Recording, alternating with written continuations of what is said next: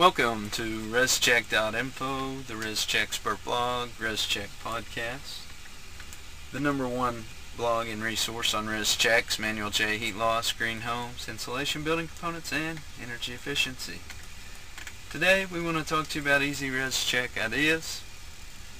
You can check this blog post out over at www.rescheck.info, or just sit right back and we'll read it to you. On the ResCheckspert blog, ResCheck podcast, and ResCheck.info, we always talk about the difficulties, errors, and glitches that are found within ResCheck reports, ResCheck softwares, and ResCheck calculations. Today we want to talk to you about the easiest items that can be used and found within the ResChecking process. As you create your do-it-yourself ResCheck reports, you need a good place to start. We always start with the easiest items on every ResCheck, so here's how you can get your ResCheck report off on the right start.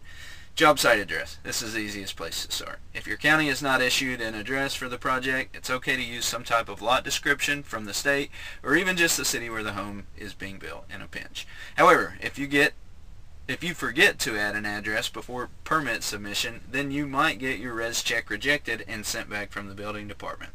Another good place to look for a start on your ResCheck is the square footage. Sometimes designers will neglect to put a calculated square footage on the plan. This is not the end of the world, as you can still calculate the square footage by blocking it out. However, having a uniform square footage on your plan for ResCheck can also help you through the construction process for things like estimating materials, managing contractors, and ultimately making sure your local tax authority knows the correct heated square footage to bill you for during the rest of your life. Finally, some things that are easy to calculate are doors and windows. If there is a schedule, go through and take the footage of the opening and apply them to the respective wall along with the U-value and SHTC.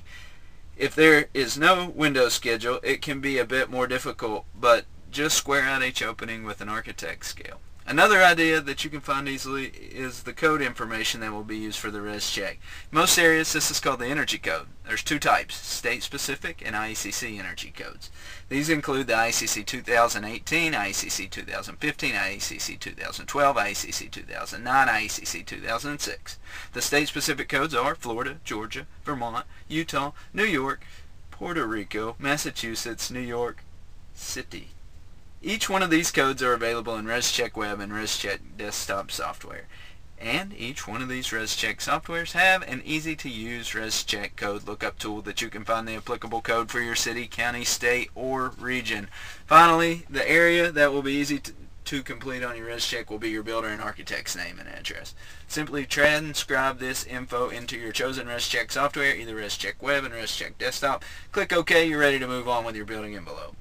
This is where things get a little more difficult, and we will be sure to give you some pointers in other ResCheckspert blog posts. Thanks again for reading the ResCheckspert blog and listening to the ResCheck podcast. If you need a ResCheck Manual J or Manual S completed quickly, we can have one for you in about 4 to 6 hours. We charge only $79. Simply email those plans over to service@rescheck.info, and we'll take it from there. If you are on the webpage, you can go to www.rescheck.info, upper left-hand side of the screen. You'll see the Buy Now tab. Click on that, go down, click Buy Now one more time, you're ready to go. Thanks again for listening.